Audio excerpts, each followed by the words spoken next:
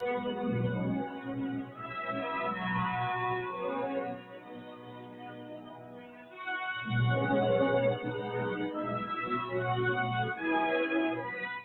beautiful Crimean seaside town of Yalta was the setting for the latest and greatest conference of the Big Three.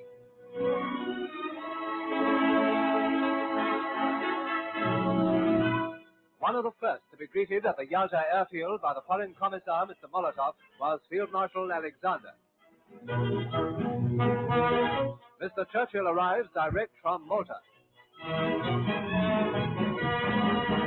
The Kremlin Guards form a guard of honor and march past in true Red Army style after being inspected by Mr. Churchill and President Roosevelt. The meetings were to be held in the beautiful Livadia Palace, once the home of a Russian prince.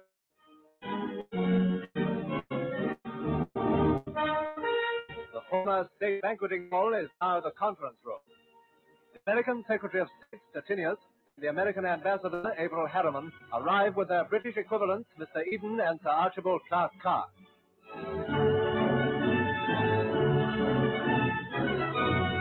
Mr. Churchill makes his appearance for the first of the meetings, suitably dressed for the occasion.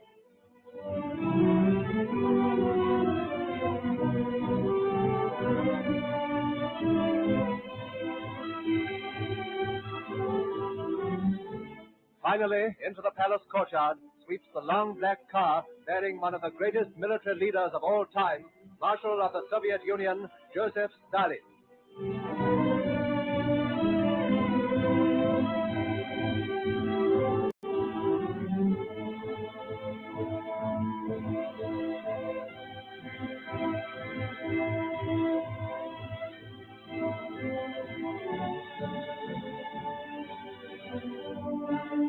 Representatives of the three powers take their places for the beginning of the Crimean Conference.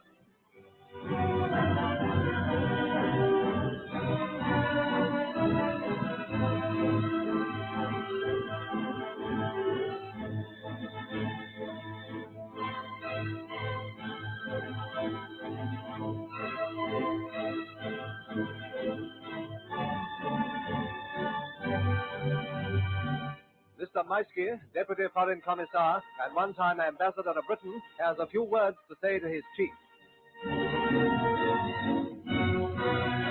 For 8 days, these pleasant surroundings saw the formation of one great plan after another concerning the and of ourselves.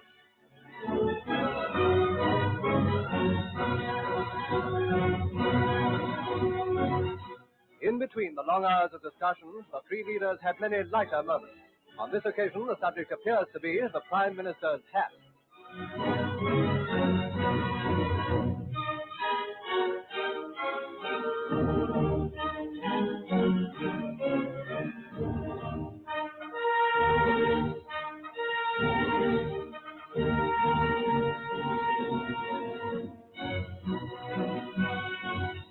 The Crimean Conference has resulted in many great decisions for the future. But we may be sure that the first and greatest aim of the Allied leaders is a speedy and decisive end to this war and a guarantee that German military power will never rise again.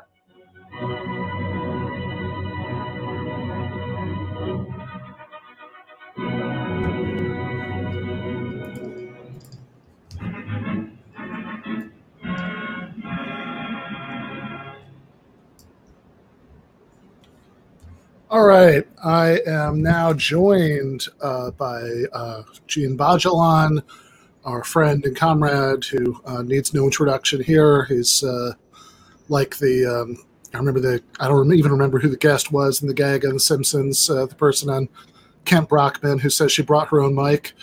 But Kuba Wrzesniewski has been on the channel before, but it has been a while. Kuba, you want to refresh the good people a little bit about who you are? So I was brought into this mess by Gene a long time ago when he, Ben, and Dan Bessner and I discussed the possibility of a social democratic foreign policy back when a social democratic foreign policy was something possible. And since then, I've been appearing regularly on This Is Revolution with Jason Miles and Pascal Robert. I have a couple of clips up on Zero Books explaining the finer points of the Russian Revolution and that time period. But professionally, I remain a small cog in the globalist apparatus. I work as a development and economic analytics consultant, having previously worked for the Pentagon doing defense analysis and other types of political economic thought work. So I'm one of the weird deep state socialists that's trusted neither by the deep state nor the socialists. Yeah, fair enough. So what I want to talk about today is two of the guys in that clip. Primarily the Russian one, but also the American, because at least on the left, the one problem that we don't have is idolizing or romanticizing Winston Churchill. Now, the left is the only place where that's not a problem. Everywhere else, the rest of the spectrum is Churchill romanticization from wall to wall. But leftists, by and large, understand that Churchill was a racist and a defender of empire and a committer of various war crimes and a social reactionary and an enemy of the British working class. And despite the role that he played in the war to defeat fascism, have correctly very little time for him. But the other two, it's a different story. So the kind of excesses of New Deal fetishism is something we'll probably talk about a little bit towards the end. The way that can distort some of our perspective, but the Stalin stuff is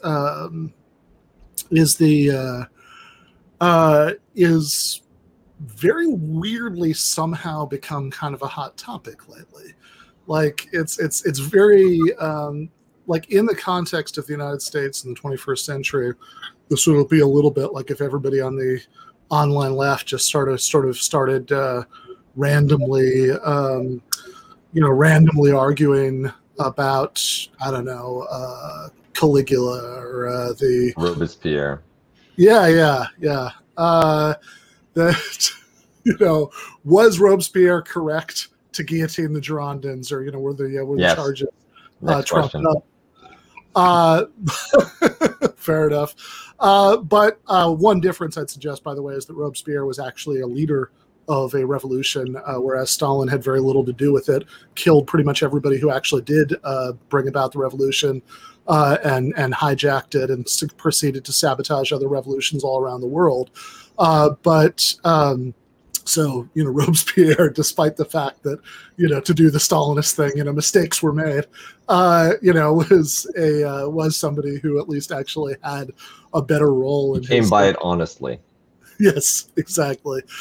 But there is this strange thing where, at least in,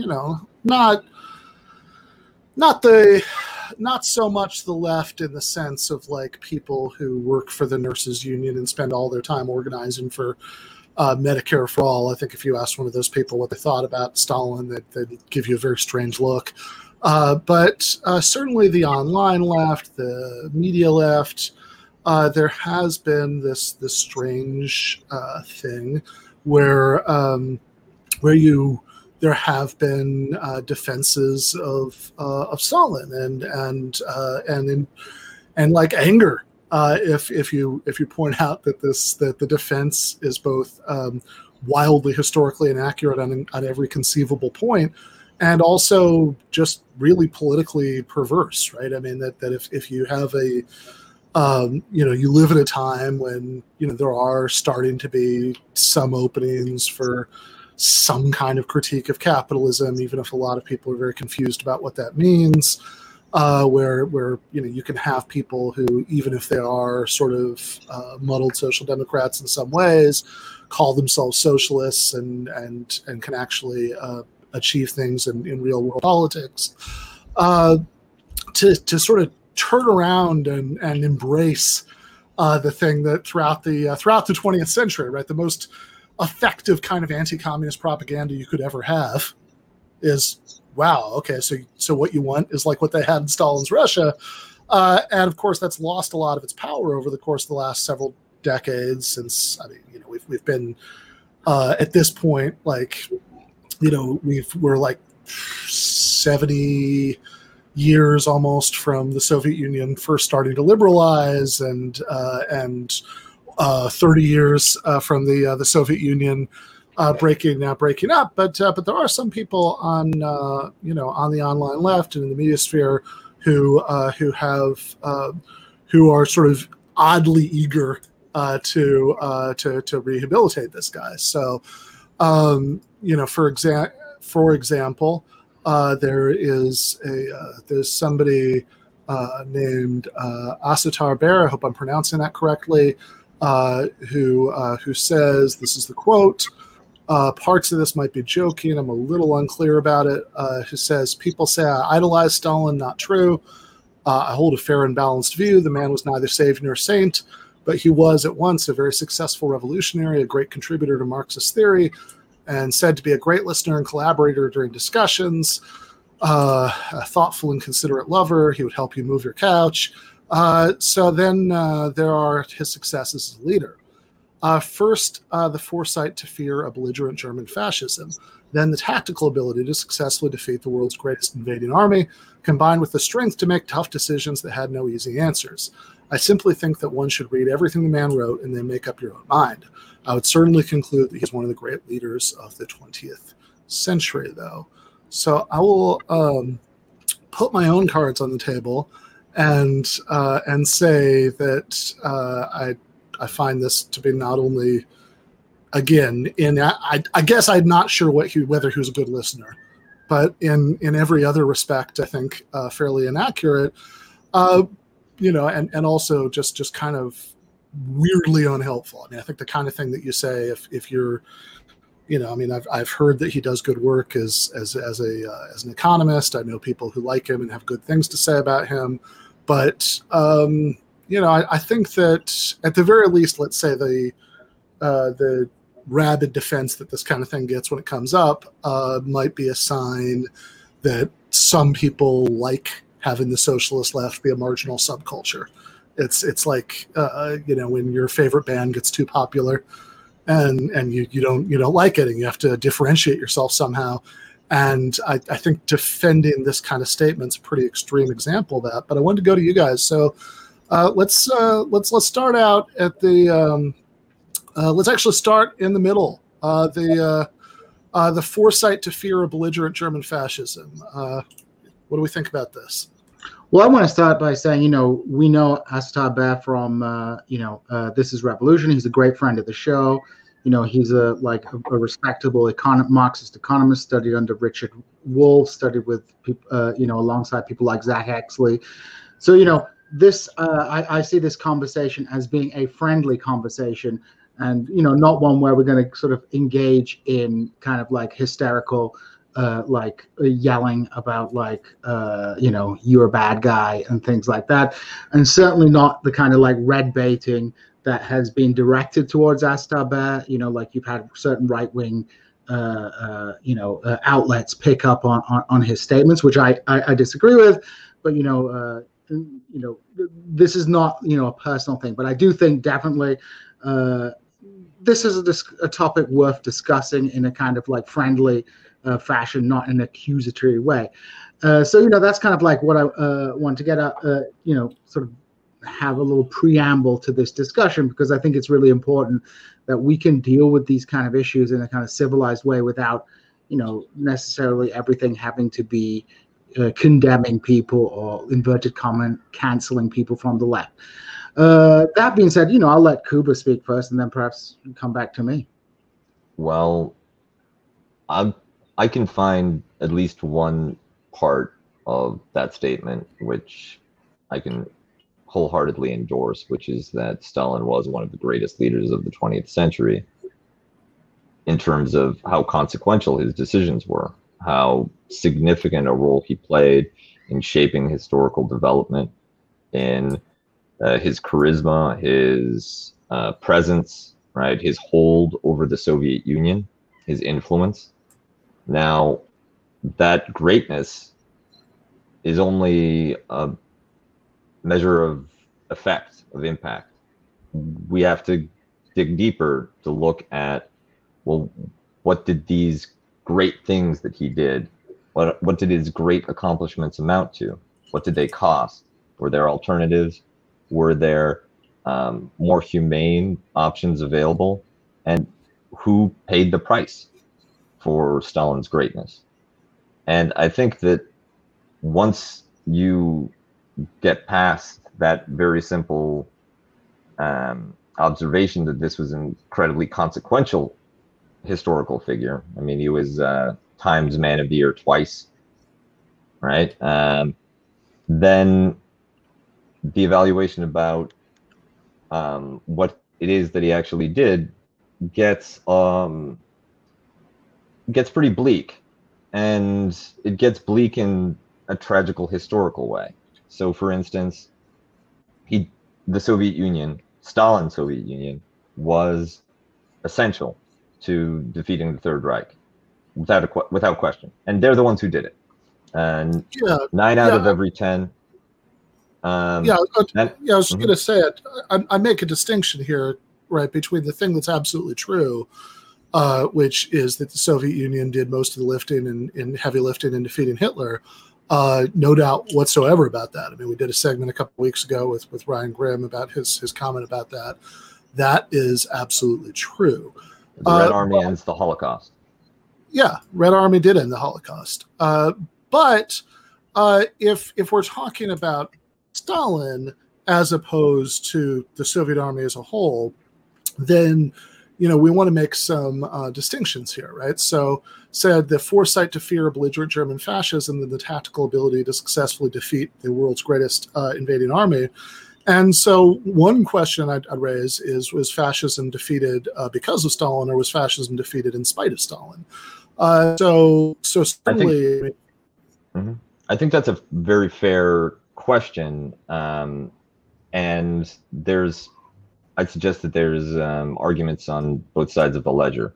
For instance, Stalin's purge of the Red Army immediately before Operation Barbarossa played into the plans of German intelligence and wiped out essential cadres, significantly setting the war effort back. Similarly, he misread the intentions of the Third Reich and couldn't imagine late offensive, which ended up with the annihilation of the frontline forces during the initial stages of Barbarossa. He completely misread it. The Soviet doctrine was outdated. Military doctrine and technology were both outdated when facing the Blitzkrieg, and generals under Stalin were the ones responsible for updating it. People like Zhukov, Konev, others were essential in actually having the tactical, the tactical brilliance or the tactical acumen. I don't know what Dr. Baer, the word he uses, I forget, but that does not belong to Stalin. That belongs to the leadership beneath him, many of whom he had thrown into camps before the war. And we could start even earlier than this, if you wanted to pick up on this, Gene. With the rise of the Nazis to power in the first place. I mean, this is a big issue in the cleavage between Stalinism and the dissenting Trotskyist faction in the international communist movement, because Trotsky believed that that what should have happened was that there should have been some sort of united front between German communists and German social democrats in order to stop Hitler from rising to power. But that's not at all what under Stalin's direction the Comintern and the international communist movement actually did at the time. Yeah, I think it's important to recognize the doctrine of social fascism that is turning the communist movement's fire on reformists at a time where fascism was on the rise was a miscalculation of where the main enemy to the communist movement was at the time. So, the Comintern, which had been, effectively Stalinized during the and, it's not all down to Stalin himself, but the Comintern adopted a series of disastrous policies in Germany, which, there was a vacillation and a shift towards a popular front strategy, but far too late to sort of resist the rise of Nazism. And then, if you turn to the East, you actually see these, very early on in the 1920s, Stalin and Chiang Kai-shek. In the early 1920s, the under the direction of the pro-Stalin faction, the doctrine was actually a move away from Leninism in a sense towards encouraging the Chinese Communist Party to join a united front with the Kuomintang, which proved to be extremely disastrous for the Communist Party. Ended up in the nationalists liquidating them. So there were blunders from very early on. Now so just to be clear, so everybody knows what you're talking about with the social fascism line. So the Comintern was the Worldwide Association of Communist Parties, and the Comintern line during the beginning of the 1930s was what was during what was called the Third Period, was that the Social Democrats, the more moderate German Socialist Party, and its equivalents in other countries, were actually the main threat. That the main danger wasn't the Nazis and Hitler. It was the Social Democrats, because they were really social fascists. In other words, they seemed to be socialists, but they were really fascists. So you absolutely couldn't work with them to stop the actual literal fascists who were going around fighting social democratic and communist militias in the street and beating up and killing workers organizers and smashing up any kind of independent working class organization, because the main threat was the Social Democrats, and in particularly a notorious slogan, so okay, maybe the Nazis will come to power, but nach Hitler uns, after Hitler us, that it'll ultimately lead to revolution in any case. And I think that the communist Kuba, but I would just know, the communist distrust of the Social Democrats was not, of course, entirely irrational, but there was definitely a strategic mistake on a strategic level for identifying what the main threat was. The Social Democrats may well have been problematic for the socialists, but the Nazis were even more problematic in that sense. So the reduction of the Comintern to an instrument of Stalinist foreign policy was deeply problematic, and had there was miscalculations in Germany, miscalculations in the Spanish Civil War, and a lot of the political agenda was shaped by, on the more rational level, kind of Soviet great power foreign policy interests as a territorial state, and also the factional paranoia that emerged during the 1920s pertaining to Trotskyism and the view that there were Trotskyist conspiracies everywhere. I want to pick up on that, because I think that the one place where, and I noticed in the chat, somebody commented, achievements of the USSR equals despite Stalin, problems with the Soviet Union equals Stalin's fault. And there are certain characteristics and traits of the Soviet Union that you can't really blame Stalin for, but there are a few places where he had agency and decisive agency, and one of them was the turn towards the concept of socialism in one country. That's one of his coinages. And this had very severe implications down the line. First of all, it legitimated subordinating international solidarity and revolutionary movements abroad to the great power interests of the Soviet Union as a state.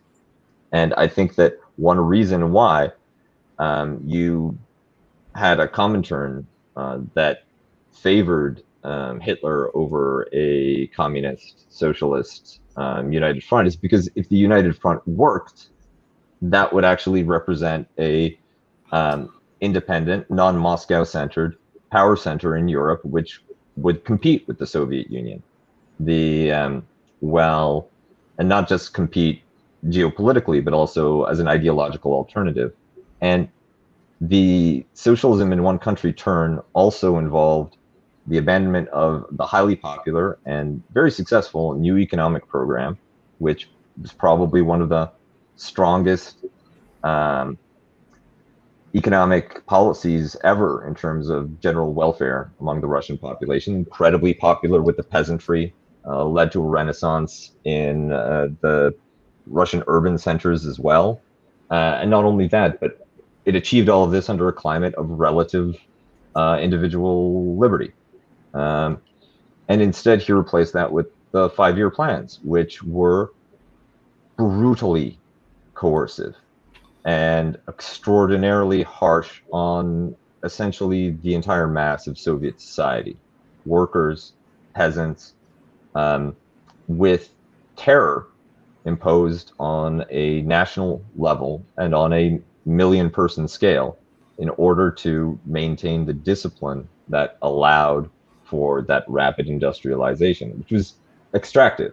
You extracted from especially Ukrainian agriculture in order to produce export surpluses, and you extracted from unfree labor in the form not just of the Gulag and penal colonies, but also the entire Soviet working class was essentially unfree labor allocated by plan into these extremely challenging conditions with very demanding quotas for production and severe discipline if you fail to meet those quotas.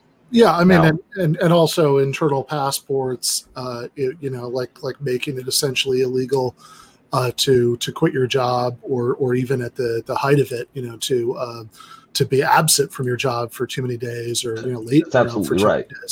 Although one thing that I would hasten to point out is the NEP was the real aberration, and Stalinist controls, things like the internal passport, things like blanket bans on foreign travel, surveillance and control over foreigners entering the Soviet Union, limitations on communications, omnipresent propaganda. These are extensions of Tsarist elements of statecraft. And they were adapted and modernized, made more rational, made harsher, made harder to escape. But in a lot of ways, Stalinism was less revolutionary than the previous period that preceded it in terms of breaking with feudal absolutist modes of control. Instead, he brought them in, but with a industrialization and great power justification. Yeah, and I should say that it's interesting. I've seen Zizek point this out, that if you look at the rhetoric and propaganda of contemporary, Putinism, which is of course,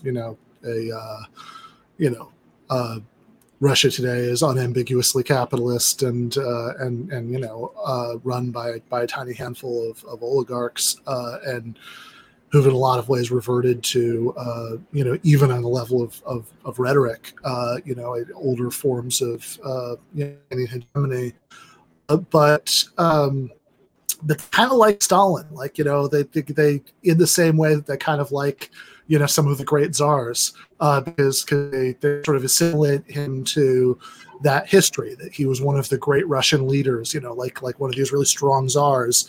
Like Whereas Ivan the Lenin, Great, or Ivan the Terrible, or Ivan the Lesser. The Peter the Great. But I think it's important. It's important. Well, I was going to say, whereas Lenin, they don't like at all, because if you bring up Lenin, that sort of reminds people that revolutions are possible, which is obviously the last thing they want to remind anybody of. Before you make your point, Jade, Alan Kennedy, thank you for the super chat. State funeral, I'm not familiar with that. Nope. Does he mean Stalin's state funeral? It looks like it's capital S, capital F. That makes it sound like it's the name of a movie, but I'm not too sure about this. Yes, it is a movie. It's a movie about Stalin's state funeral. It came out very recently. Okay. And friend Derek Varn says part of the issue here is that Bonapartism is useful as a distraction. Understanding history is encouraged by contemporary political powers for this.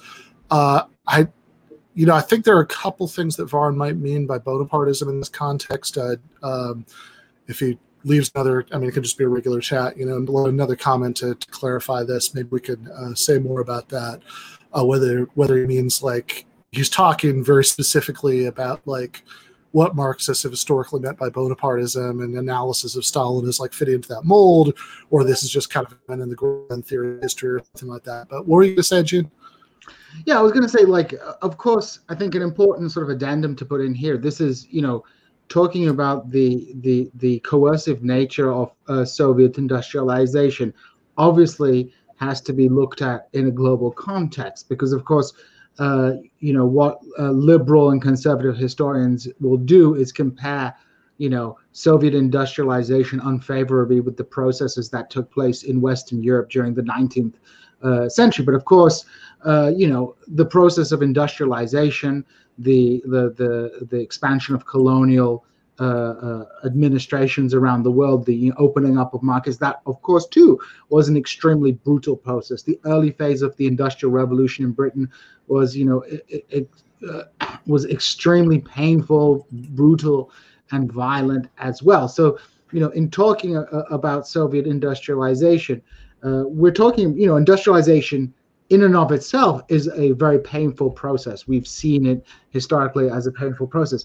So in critiquing Soviet industrialization, this is not to sort of, on the flip side, paint a rosy picture of the process of industrialization in the West, and particularly how that affected the working classes in countries like Great Britain, France, the United Kingdom, as well as the colonial dependencies that were brought into the imperial system. So, I just want to make that clear that this is, in critiquing this process of industrialization, it's not a backdoor defense of Western industrialization. No, that should I hope go without saying. I think yeah, of course. As like Marx says in the first volume of Capital, right? That the capitalism comes into the world, dripping with blood and dirt, from every pore. That the process of industrialization in Britain could only happen through this absolutely brutal process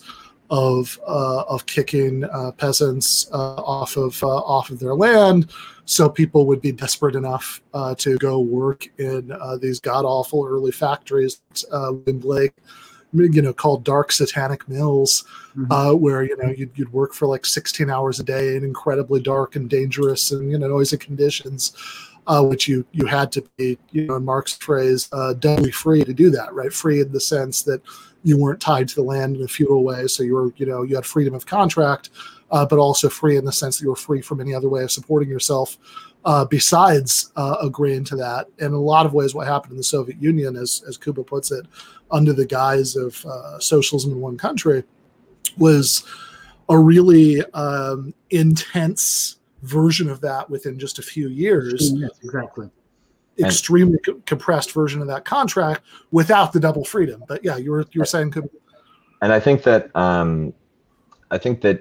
the proper way of thinking about industrialization is as a brutally challenging and extremely onerous process in which you're going to pay a price in countless human lives. And no one has done it painlessly. The West, in original industrialization, it was paid for by colonialism, by exploitation, by land theft, by brutal working conditions, and killed millions of people.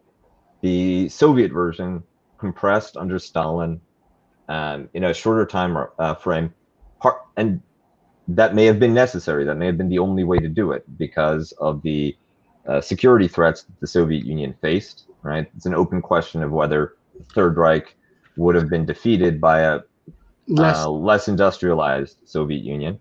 I think. So I think. Sorry, I think go ahead. I think that the proper framing around the industrialization policy and the 5-year plans is not what, wouldn't it have been nice if we didn't have to do all these things, so much as how does it compare to other processes of industrialization, both in terms of costs and in terms of outcomes. And it seems to me that if you look comparatively at industrialization on a global scale, the most successful models are China and Japan. And they involve a semi-porous relationship with the international capitalist economy, which doesn't necessarily blunt the exploitation and the brutalization of the working class domestically, but it allows for the uptake of capital, the uptake of investment, and the uptake especially of intellectual property and technology at a much more rapid pace than if you were trying to do it indigenously, or you cut yourself off from the international economy like the Soviet Union. Was that available to the Soviet Union at the time? Probably not. And a great deal hinges on whether or not the industrialization is necessary in some way. If it is, then Stalin is the only one who had the spirit hard enough to pay that terrible price to do the thing which saved us all from a 1,000-year Reich.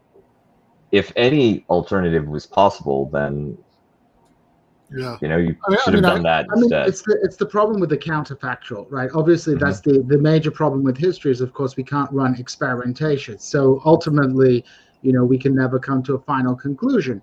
And of course, even if, let's say, you had a new economic policy, which was a less coercive method of industrialization, but slower, the argument would Russia have had the industrial base to maintain itself against the Nazi invasion?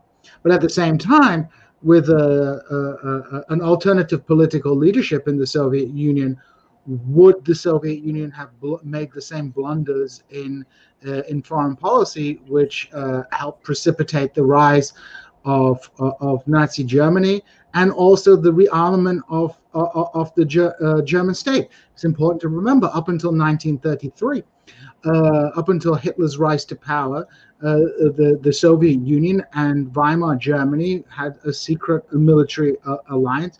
Many the kind of armored doctrines that the Germans used so successfully during the war were developed in cooperation with the Soviet Union, and it was ultimately the Germans who terminated that military cooperation in 1933. This is a really crucial point, right? Because going back to the original claim, said the foresight to fear a belligerent German fascism strikes me as wrong on just about every possible level. That while Hitler was coming to power, there was no foresight displayed there whatsoever. The line that was imposed on the German Communist movement was a catastrophe. We don't know whether the Trotsky strategy, United Front, would have worked or not, but we know that saying that the Social Democrats were a bigger threat than the Nazis was lunacy. And by the way, it's very funny because the official state party of East Germany was called the Socialist Unification Party because it was formerly not that that's very meaningful under the circumstances, but it was formerly the merger of the German Communists and the East German part of the German Social Democratic Party, which, is obviously a legal fiction, but it's something they had to do because the German Social Democratic Party still had such deep roots in the German working class. It's something they felt the need to do for the regime to have any legitimacy. But disastrous lack of sight there. Then there's the pivot from the third period to the Popular Front, which is good in some ways. It does at least involve fighting fascism. Disastrous in other ways. If you look at especially what happened in Spain, where Stalin essentially exported the KGB and the Spanish Republic in ways that probably badly undermined the war effort. And then actually, let's not forget. especially if somebody's going to make their entire defense of Stalin revolve around World War II, it's just bizarre to leave out the fact that, as Gene said, Stalin was allied to Hitler for 2 crucial years before the invasion of the Soviet Union, and during that time he was purging good generals. In fact, was continuing to do that as the Nazi tanks started to roll. Ended up having to scour the Gulag for competent military officers. This is a really critical point. You know, the Germans benefited from the joint training that was undergone up until 1933 in armored warfare. And Tukhachevsky was like a critical figure in the development of this doctrine. But the entire cadre that had been trained in this model of warfare was annihilated. And secondly, the success of Nazi Germany as this unstoppable war machine is actually a lie. And the reason I would say it's a lie is because even in 1941. Soviet military hardware, such as the T-34, I think, was superior to German military hardware. It was the annihilation of the cadre. If you ask me, the strongest defense of Stalin, I think, is the idea that however brutal that industrialization was, it was a necessary precursor to provide the industrial basis that you needed to overthrow Nazi Germany. But the tactical problems and sort of lack of strategic thinking, both leading up to the war in engaging in pointless wars against Finland, alienating places like Romania, and invading Poland. These were all big mistakes at the lead up to the war. And when Germany attacked, Stalin basically went off to his dacha because they thought they were going to put a bullet in his head because, the invasion took place and there was not a proper mobilization response. So the best equipment of the Soviet army, which was superior in many ways to German equipment, was just lost. So, you can make an argument that there was an enormous cost to the mismanagement of the Red Army in the lead up to the war. I mean, I think, one of the most significant generals was Rokossovsky, Konstantin Rokossovsky. The guy was sent to a gulag, and him, along with 1/5 of the officer corps that had been sent to gulags, had to be, sent back to the front because they didn't have the cadre. So these purges were clearly not necessarily all to do with undermining these secret cabals of saboteurs, but a political decision. Because if these guys were all really counter-revolutionaries, how could you get 1/5 of them back to staff your army? And I think that Gene also touched on a very important point, which is the treatment of Soviet foreign policy in terms of occupied territories and its neighbors. A lot of the beginning of this conversation made it sound as though the Nazi-Soviet border was contiguous from the very beginning. But there was a constellation of independent countries: Poland, the Baltic states, Finland, Romania, Czechoslovakia, that, like a united front domestically in Germany, could have fought. Stalin could have used a Comintern, or a leader other than Stalin could have engaged in some good boy diplomacy and created a anti-fascist counterweight with all of these states that were deathly afraid of the Third Reich, that were legitimately and seriously mobilized to try to protect their own independence against German ambitions. But no, he led them to the slaughter. Instead, he signed Molotov-Ribbentrop, and in the places where the Red Army was ceded the territory, the Baltic states, and I particularly know the case of Eastern Poland, the people, ethnic Poles, right? The joke was that a boatload of refugees is fleeing from Warsaw east to try to get away from the Third Reich. They're crossing a river when another boat comes towards them, and they call, turn back, turn back. It's like, why? The Germans, the Nazis are behind us. We have to flee. It's like, no, you don't understand. The Soviets are coming. The Soviets are behind us. And the two boats meet, The Jews get in the eastward bound boat because they preferred their chances with Stalin, while the Poles get into the westbound boat because they preferred their chances with Hitler. And this is not a comment on Polish anti-Semitism. Stalin he rounded up and executed tens of thousands of Polish intellectuals, academics, military officers that had never fought against the Soviet Union, that had no anti-Soviet affiliations, but the purpose of terror in these occupied territories, Soviet terror as much as Nazi terror, was to break the nationalist spirit of independence, right? The Polish Communist Party was also purged under Stalin's orders. The communist parties all across Eastern Europe, as a matter of fact. And that leads to the export of the most repressive elements of the Soviet model into Central Europe, where they were not needed to industrialize. They had kind of no real necessity anymore. Indeed, the collective farms had outlived their usefulness even in the Soviet Union, but remained vital as mechanisms of control, as systems of coercion over the rural population. Poland was spared collectivization because Soviet economists and Poland specialists correctly reckoned that if you collectivize Polish agriculture, the collapse in yields will be so severe that the entire Eastern Bloc will starve.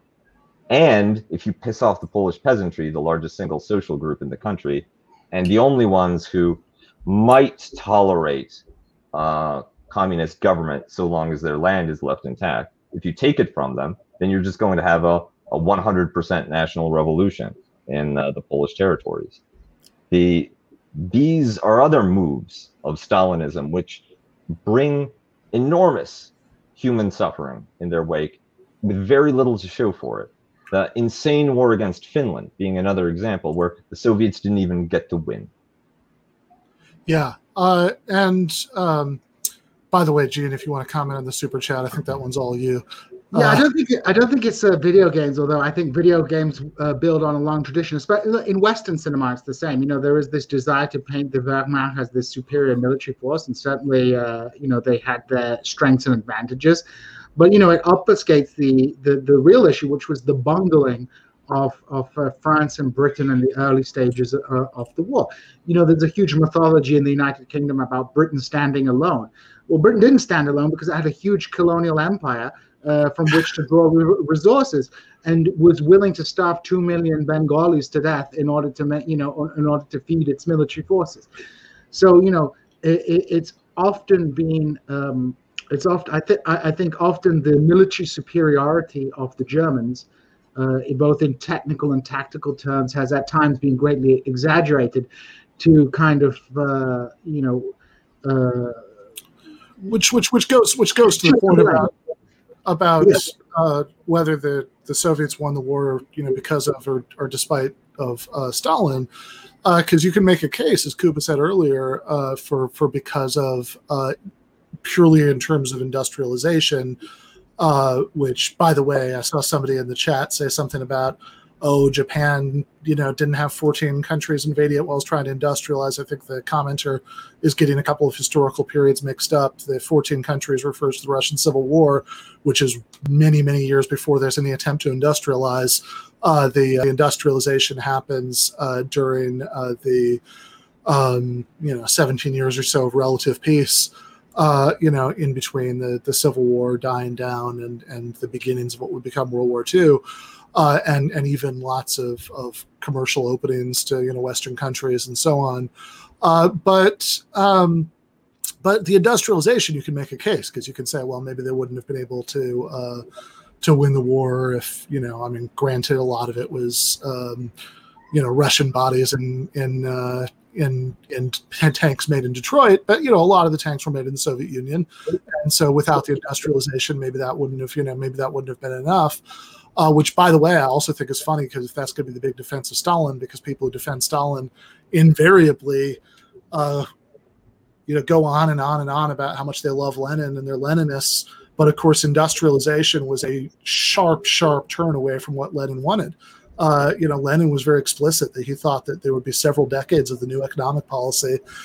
His last writings, like on cooperatives, Lenin's plan for collectivizing agriculture was long-term policies like tax incentives to favor rural cooperatives. Go look it up. That's what he wrote on cooperatives. So yeah, I guess you can give Stalin credit for sharply leaving, going in 180 degrees opposite from what Lenin wanted, because it later helped with the war. But if you're talking about the years immediately leading up to the war and then the actual conduct of the war, then it just seems overwhelmingly clear to me that the answer is despite, not because of the third period policies we talked about, because of the alliance with Hitler that in many ways helped the Nazis be as successful as they were later during the war, because of the reluctance to believe that alliance had been broken, because of the severe purges of the military. I mean, yeah, and I think this goes to why it's important to discount the kind of myths of Nazi military invincibility. I mean like Hitler was also a megalomaniac who did lots and lots of things that undermined his country's military success. Including the Holocaust. Including the Holocaust, right, which diverted tons of resources from the war effort. Or making patriotic movies by deploying soldiers from the Russian front to movie studios. Yeah, I mean, like, I think this is we have to have a sober understanding of this, And it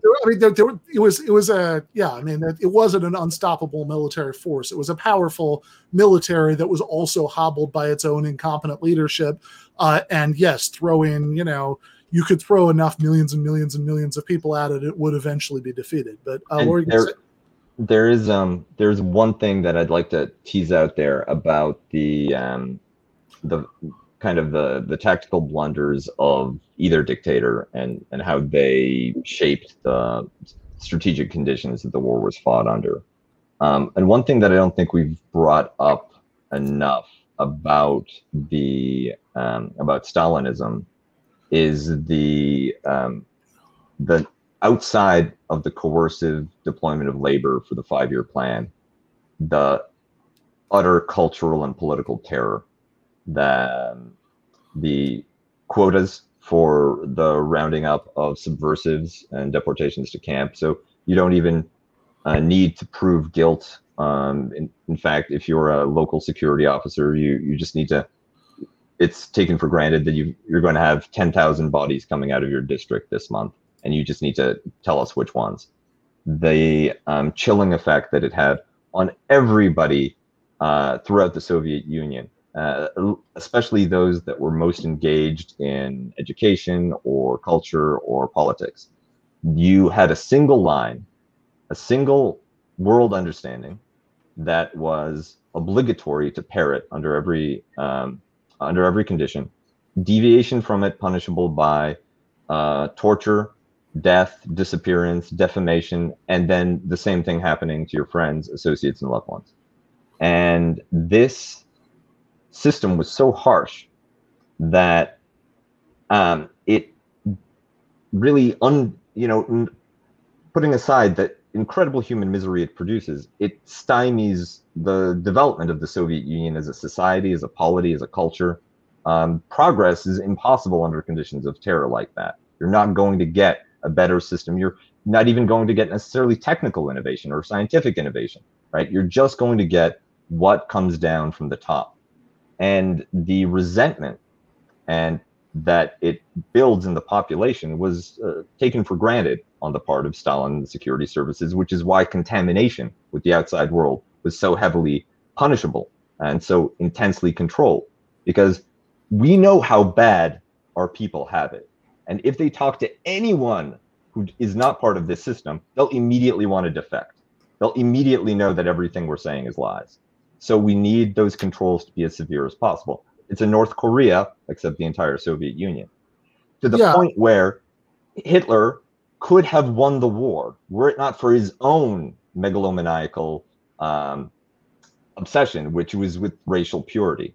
if the Ukrainians, who had suffered under the double whammy of extractive, brutal economic exploitation in order to finance industrialization and terror against expressions of national identity, against their local culture, against any form of oppositionism that could be dreamed up, they were ready to defect en masse as an entire nation, 30 million people, to the German side, were it not for the vile and harsh racial brutality that they faced from Germans. A lot of them did, like the Banderovцы, right, were straight out collaborators. But he could have had everybody with just some level of humane treatment.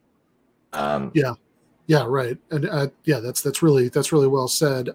You know, I also, oh, sorry, Gene, you're muted. I know you were starting to say something. Yeah, I just wanted to also say, you know, like a really good example of like the kind of cultural and like cultural malaise that and sort of authoritarian, and you know, all states have to be authoritarian to a certain degree, but the way that the Soviet system understands stymied innovation and things like that is something like Lysenkoism, where you had this pseudo scientific theory rejecting genetics, and because it was and you had not a scientific debate, but a bureaucratic struggle in which Lysenko used his connections to liquidate his like scientific opponents. And this like is writ large in the Soviet system. You know, democratic centralism, as you know, the Leninist principle, is like two kind of sides to it. You have this rigorous like debate within the sort of revolutionary cadre of the party, followed by a collective acceptance of the decision that's reached, right?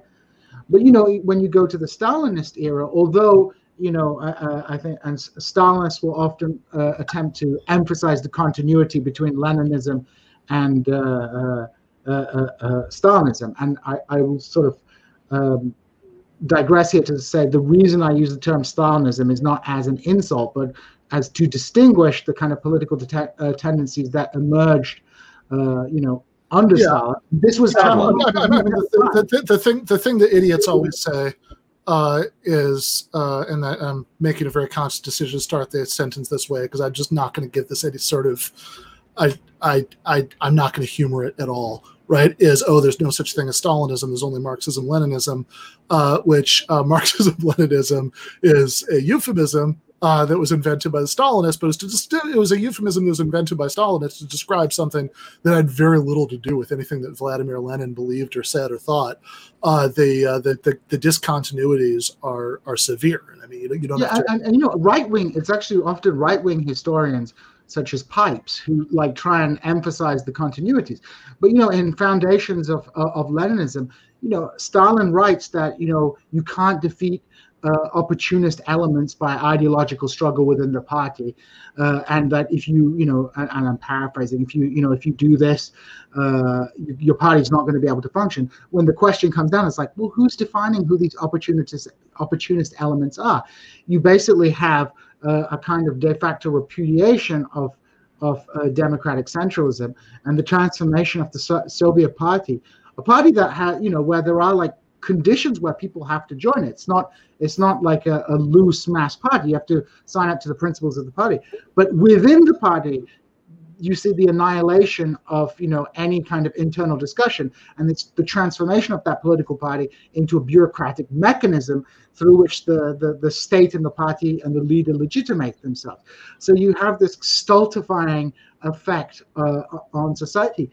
It's not an either-or equation where you will have Stalin say, well, you know, the Soviet Union was under attack, blah blah blah. Nobody is saying that, you know, there should have, you know, that in the conditions, the international conditions that the Soviet Union was operating in, you would have like a perfect section of personal liberty. But, you know, you had the liquidation of people who were committed to the project. You had the policy being derived, you know, increasingly from in a top-down manner rather than by collective sort of decision making. And of course, you had a social reaction during the Stalinist period. One of the first things the Bolsheviks did was to, eliminate laws against homosexuality. These things were brought back under Stalin. When I go on Twitter, you have all these people who are like, I'm a gay, trans, Marxist, Leninist, and it's like, bro, like in the early 30s, that, homosexuality was not only made illegal, but was also associated with fascism and the decadence of the former ruling classes of the state. So you have, in addition to kind of, which is a tragedy because, of course, during the early phases of Soviet rule, you had an enormous amount of cultural innovation and open discussion in a society that had been, stamped on by Tsarist autocracy for so long. And it's a tragedy that that experiment was extinguished. Perhaps that was an inevitability. The Bolsheviks. Yeah, the Bolsheviks legalized homosexuality. They legalized abortion. They legalized easy, no fault divorce, basically. Promoted women in the professions and careers. Right, and almost every one of those decisions was reversed under Stalin. Abortion was recriminalized, homosexuality was recriminalized, openly gay people were sent to labor camps. Yes, yeah, those were bourgeois deviations, right? Yeah, and you had a return to a kind of puritanical traditionalism in the guise of to get divorced, communist wholesomeness. Yeah, No, exactly. And sort of like traditional social reactionary ideology about the family. I mean, the point about democratic centralism. Forget what existed under Stalin. I mean, even the way that many Trotskyist parties now understand democratic centralism is ironically far more centralized and less democratic than what the Bolsheviks actually had at the point where they made a successful revolution. It's exactly the opposite of what people always say. Oh, look, you can have your squishy Menshevik ideas about democracy, but you can't win a revolution that way. Look, in 1917, the Bolsheviks had factions that would openly disagree with each other. They disagree with each other in the public press. Oftentimes to a ridiculous extent. Zinoviev kind of leaked the plan for the insurrection by doing an editorial saying that it shouldn't happen, and he wasn't kicked out of the party. That's certainly a dramatic reversal. Certainly, the policy towards the peasantry was a dramatic reversal. Certainly, the entire premise of the revolution was that socialism was only possible globally, but revolution in Russia would spark revolution in Germany and hence around the industrialized capitalist world. And that entire premise is reversed under Stalin. That the sort of foundational Marxist idea of what capitalism is for and what socialism is for is that, to put it a little bit crudely, like capitalism does a marvelous job of industrializing and creating the possibility of plenty. But that's what the opening, which is the Communist Manifesto, were about. But socialism is about taking over that industrial machine and having a more democratic and egalitarian way of enjoying the fruits of that plenty. And so, if you're going to say, "Oh, look, Stalin, sure may have crushed any vestige of working class autonomy or even basic rights at the workplace, even some that had existed before the Tsars were overthrown. But at least he, created this big industrial machine." What you're doing is, calling yourself a socialist and attributing to this regime the thing that Marxists always said capitalism was good for, but not the thing that they said that socialism was good for. Go for it. And I think that the Soviet Union itself didn't claim to be a communist society for the early part of its history, because it hadn't industrialized yet. Communism is socialism plus electricity. We don't have the electricity yet, so we're just socialists now. For sure. Also, I think the issue of Stalinism was in a way, and Kuba's talked about this in his Zero Books video, was predicted by figures like Plekhanov.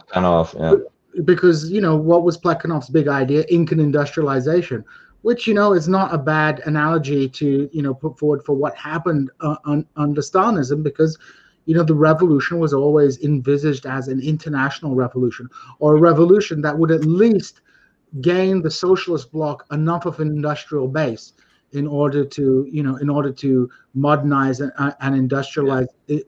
You'd be able to leapfrog. Was that the socialists taking power would get the blame for the brutality of primitive accumulation and things like that, which is kind of what happened as the socialist project became delegitimized from within.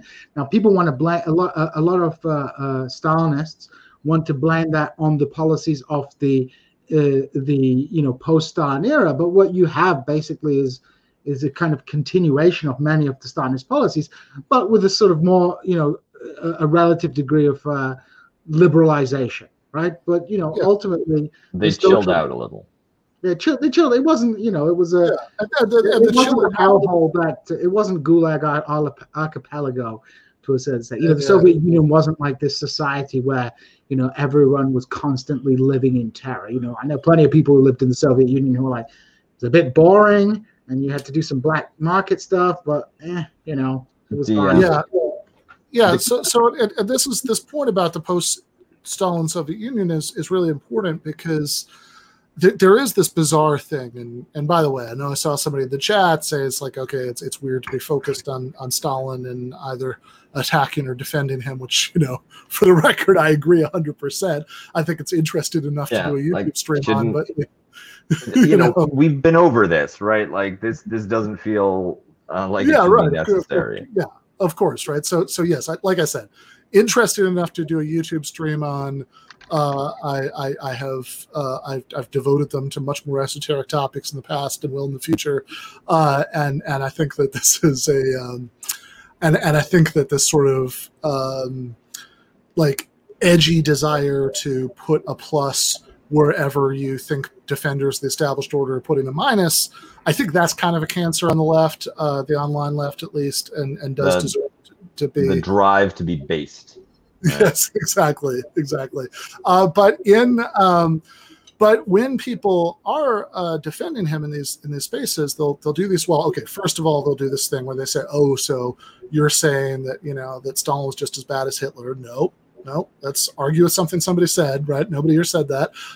Second, they'll say, "Oh, this is an anti-communist thing," right? Mm-hmm. Like, "Oh, you're just repeating anti-communist talking points," which I find bizarre on a couple levels. One of which is that Stalin killed many more communists than all but like the most industrious right-wing dictatorships could dream of doing. Among other things, in the Stalin's purges killed off most of the original membership of the Bolshevik Party that actually made the revolution in 1917.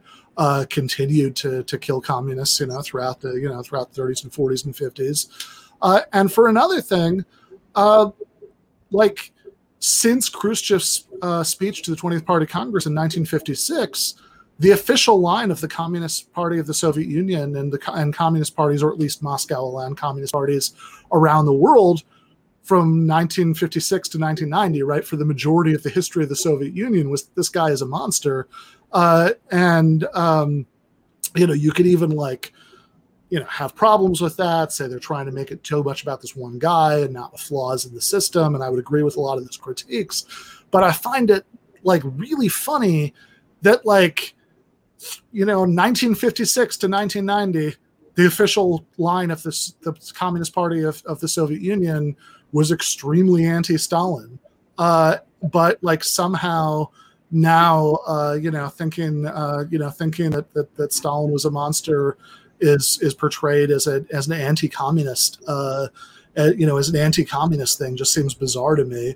And then another thing is I want to talk about this issue about the great man theory of history, because I do feel the force of that critique to a certain extent, but also I think that I see a lot of inconsistency in people who make it. Right, so I don't think if I said Henry Kissinger is a monster and a war criminal, who is responsible as much as anybody for the genocidal levels of deaths in Vietnam and Cambodia, Indonesia, for Pinochet's reign of terror in Chile, et cetera, et cetera. If I said all that, 100 out of 100 people who start talking about the great man theory of history when you suggest that Stalin is a monster would nod. Say, yeah, of course, right? Of course, Henry Kissinger is a monster. And I would suggest that you kind of can't have it both ways, and that there's nothing particular. I mean, Karl Marx's theory of history is not about suspending all normative judgments. Marx himself sure as hell didn't. It's about having a certain analysis of why things happen that focuses on material factors. But that is also compatible with saying that there is a degree to which individual politicians, statesmen, historical actors do exercise agency and do make decisions. And where I would see a flaw in the sort of Khrushchevist line about Stalin is, sure, it makes it too much about that one person, but not because that one person didn't exercise any agency, or that everything that happened is completely inevitable, but because part of the problem with the system is that it concentrated so much power on the top that if you were unlucky enough to have somebody like Stalin in that position, they could commit world historic crimes and, by the way, discredit any sort of radical critique of capitalism for many, many people around the world for a very long time, in a way that we're only now starting to come out of. Yeah, and I think the issue as well is, like, often those people defending Stalin have a kind of double, to return to the great man theory of history, it's any success of the Soviet Union is due to Stalin's inspirational leadership, and anything that might be criticized is a product of, like, circumstances, environment, and things like that. So it's kind of wanting to have one's cake and eat it. People starved to death because it didn't rain, right? But every success of the Red Army was down to Stalin's superior tactical acumen and leadership. So we have this kind of that's why I would be critical, and I agree completely. With the the Stalinist system was not just Stalin.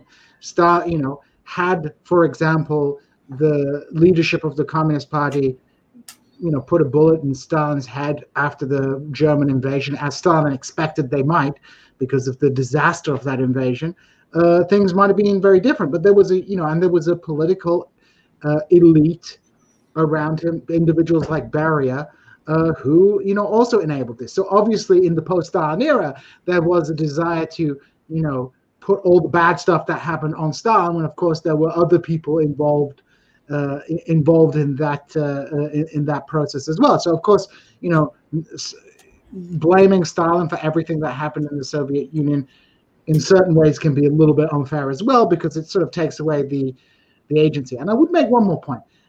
I find, like, the credulity it takes to believe that the entire leadership of the Bolshevik Revolution turned out to be like agents of Britain and France, or like whoever, or saboteurs, is like astonishing. Like the notion that they were all agents. Bukharin was on the take. Zinoviev was on the take. It's just nuts. Trotsky was on the take. They were all. It beggars belief that like, how would a revolution have happened if they were all on the take?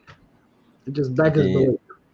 And I want to sort of change perspective a little and talk less about Stalin and more about the Stalin fanboys. Like, the more curious question for me is less in a context when, socialism is making a rise, that people might gravitate towards the figure of Stalin, as why is socialism at all a talking point in the United States, right? It should be better than a doornail.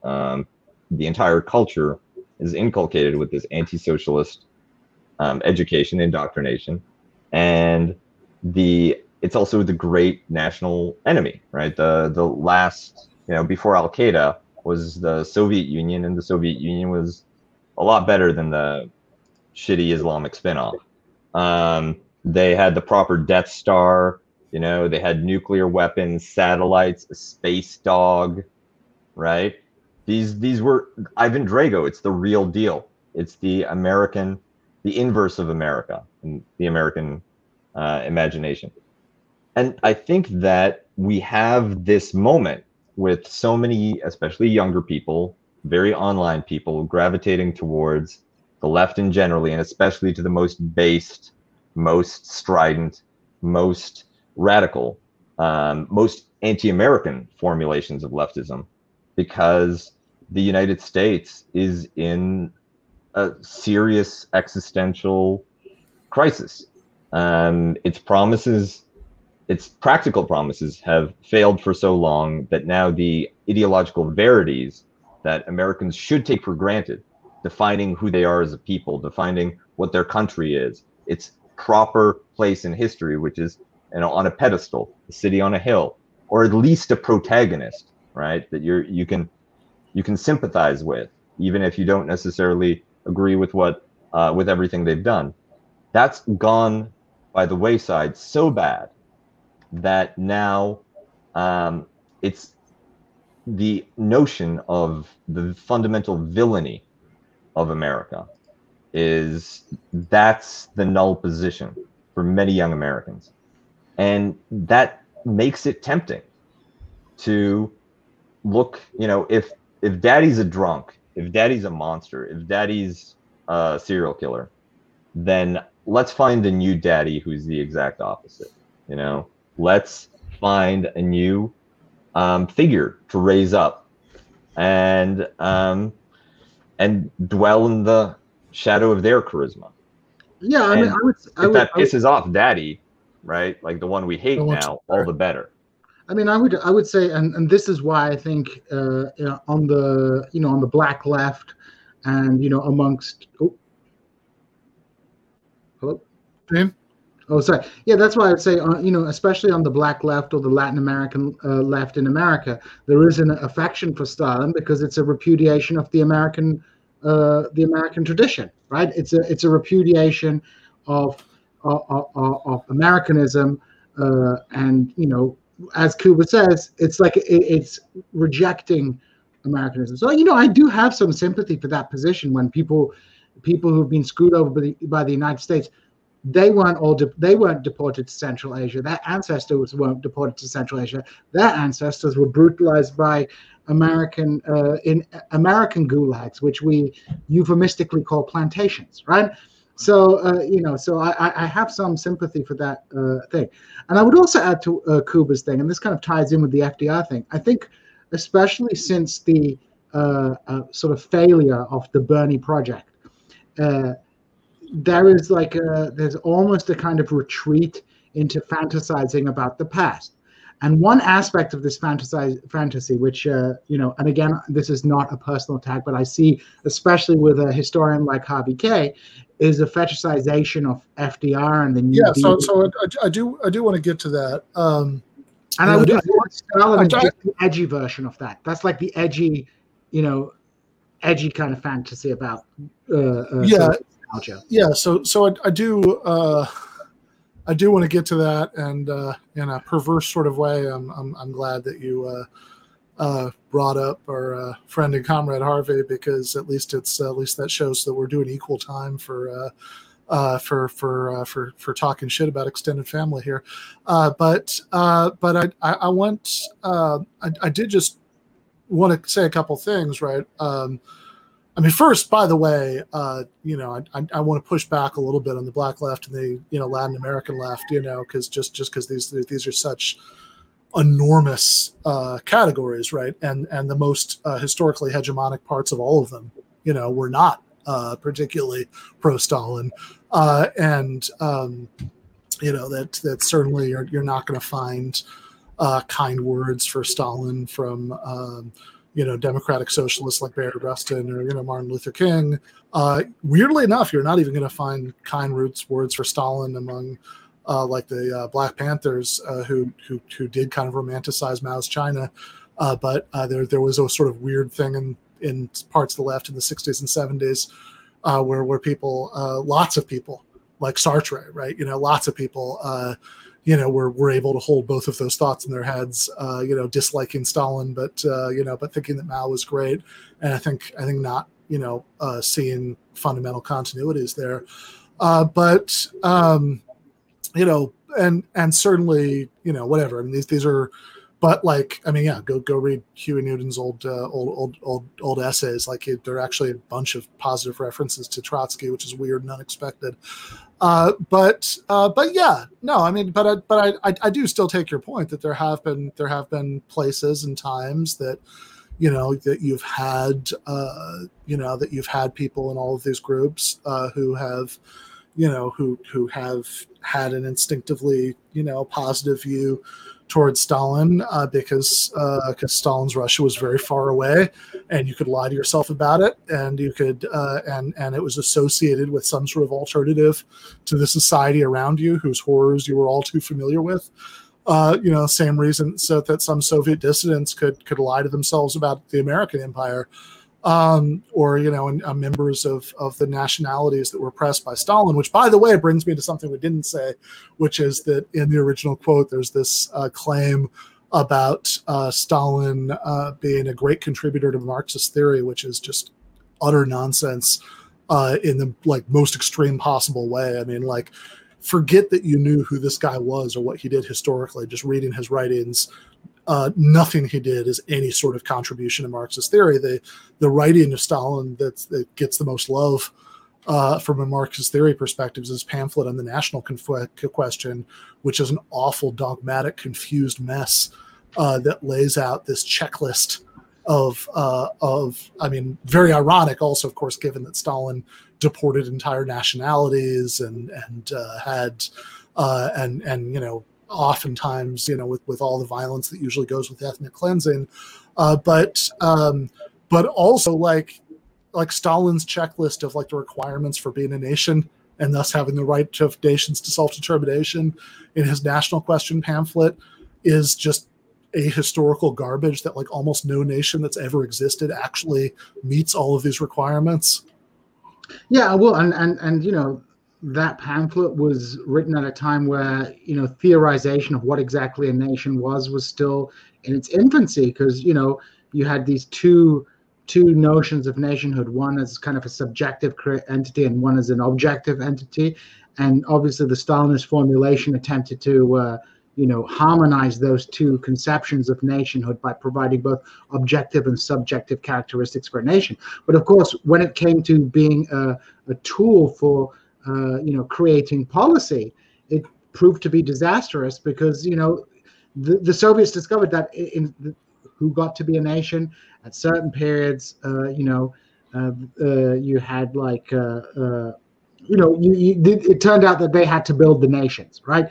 A lot of nation building that took, a lot of these nations weren't self-evident, and Azerbaijan, Armenia, and these were constructed, and there's a historian, Hakan Yilmaz, who's done an excellent comparative study of Soviet nation building in the Ukraine, Azerbaijan, and Kazakhstan, and showing how these policies of who was a nation suddenly became very confusing because sometimes groups would be regarded as part of a nation, sometimes they would not. There'd be and you ended up with all kinds of levels of autonomy, which in the post-Soviet era, levels of repression and mass deportations. This is the other thing. We didn't really touch on it, but I mean Kuba touched on it a bit. You had in the Soviet period the collective punishment of certain nationality groups because certain Poles. Kurds were all deported from the borders of the Soviet Union, Chechens, Koreans, all kinds of groups were deported across the Soviet Union. And the Crimean Tatars. The Crimean Tatars. So, people go, oh, but they collaborated with the Nazis. These deportations were happening in the 1930s, and these were collective punishments. It wasn't just a couple of troublemakers. It was masses of the population were liquidated and dispersed throughout the empire in a huge project of ethnic engineering, which incidentally also an extension of Tsarist policy. Yeah, I mean, one of the big ironies of Stalinist policy was in a place like Lvov, they ended up liquidating the Polish majority of the city and transforming a previously Polish Jewish city into a Ukrainian city. A Ukrainian fascist city. A Ukrainian fascist city. Yeah, exactly. If you look at the recent war between Azerbaijan and Armenia, the roots are in Stalinist policy towards Karabakh, and the division of it between, Nagorno-Karabakh and Nagorno-Karabakh is assignment to the Azerbaijani SSR as opposed to its unification with the Armenian SSR, which Nakhchivan, which was an exclave of Azerbaijan, had been given to Azerbaijan, but an exclave of Armenia, Nagorno-Karabakh, remained in Azeri hands, and that has been, a source of discontent between those countries, and can be traced back to Stalinist nationality engineering in the Transcaucasian Federation during the 1920s and 30s. And the irony is, the territory that separated Nagorno-Karabakh, the lowlands of the Karabakh, from Armenia, the entire population there had been of Kurdish origin and were all deported. So you have this complete mess of ethnic engineering taking place that has caused all kinds of shenanigans. Nothing to say of like the actual engineering, things like the White Sea Canal, which was a disaster. That couldn't have ships. Exactly. And later on, just the planning, the environmental planning of it's kind of like the Soviet Union is the nightmare of modernism, where you have all of the brutality of attempting to use central government power to rationalize economics, ethnicity, nationality, social questions, without any of the benefits. Like at a certain point, they got a lot of people housing after the war, and that's good. And the literacy is good. Don't get me wrong, but a lot of these larger systems were pretty disastrous. Yeah, and I think I guess just kind of wrap it up Stalin before we do FDR much more briefly. I think that what we was saying about the sources of this sort of defense of Stalin on parts of the online and social media and podcasting kind of left is exactly right. And I think one reason why it's not just sort of like interesting, right? I mean, I don't think that if I suddenly started running into a bunch of people who are defending Jeffrey Dahmer, I might stream about that. But I think it's not just interested enough to talk about on YouTube, but I think it's maybe something that's worth tracking and kind of understanding, pushing back against a little bit. Is that it's this way of thinking about politics that's enormously unhelpful, and I think even a lot of people who fall prey to it with regard to this question can see that it's really unhelpful in other contexts. So if you're talking to a liberal who responds to everything that you say about Biden by saying something about Trump and the Republicans, if you're like me, or if you're like most of the people who are defending Stalin, you very quickly see the problem with that, right? Like why that didn't really address what you're saying. The multiple things can all be problems. Whereas in contexts like this, it's there's this sort of immediate response. Well, what about what happened in this country? What about what happened in that country? American imperialism is worse, and things like that. Some of which I agree with, but we don't have to pick, right? Not only do we not have to pick as a matter of practical politics. I mean, maybe there are times and places when you did, but you certainly don't. There's no choice in which one of the options of Stalinism in which you have to pick in the context of the United States or any other country in the world in 2021. So not only is that not a practical choice that's forced on us, The exact opposite is true, that nothing could be a greater gift to truly reactionary anti-communists, where anti-communist doesn't just mean somebody who's critical of the Soviet system, but means somebody who defends from a reactionary, is opposed to any sort of radical critique of capitalism or alternatives to capitalism. There could be no greater gift to reactionary anti-communists than defending Stalin, because what you're doing is exactly what they want to do, which is to conflate any sort of radical critique of capitalism or offered alternatives to capitalism with the worst horrors perpetrated in the name of some sort of socialism in the 20th century. I mean, that's why would you give these people that gift? And it plays into their own heroic martyr complex, where they're not standing up to a bunch of adjunct professors and adolescent readers of the Communist Manifesto, but they're standing up to full on Felix Dejene pulling fingernails out in a basement somewhere, that that we're going to machine gun the priests next, right? That specter is alive in the minds of especially many older people when they hear the word socialist, let alone communist.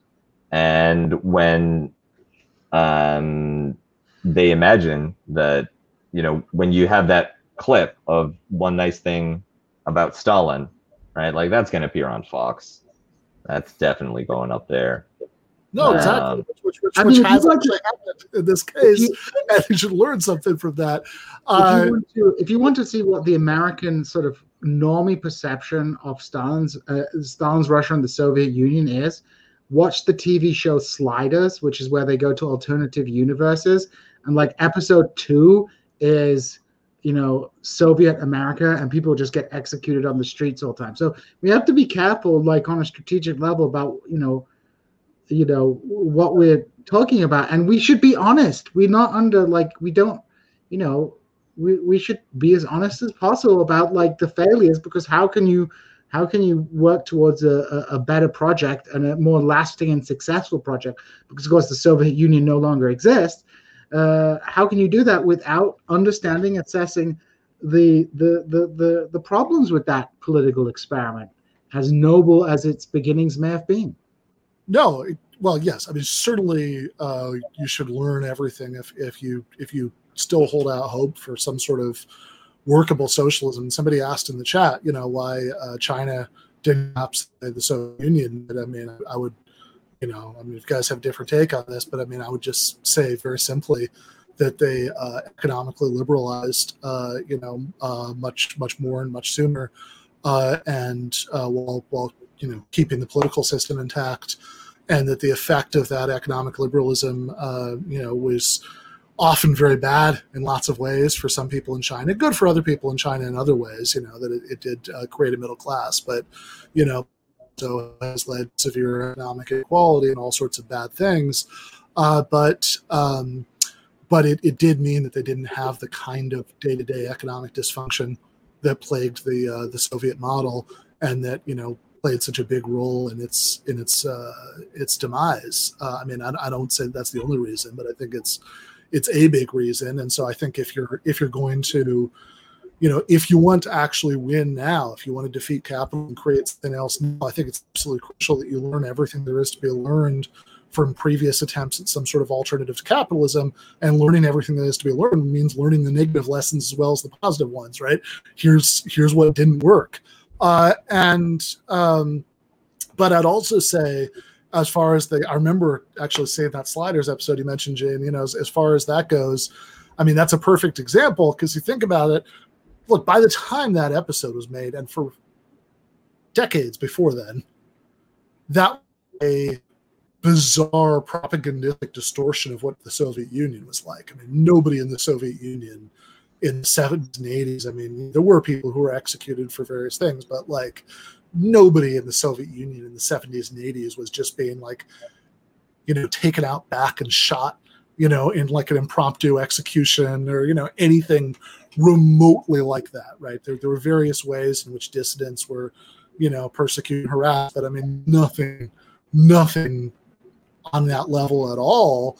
So of course, even to demonize the Soviet Union, what they had to do was in 1980, whatever Sliders was made, they had to equate the Soviet Union that actually existed then with the Soviet Union in its darkest period under Stalin.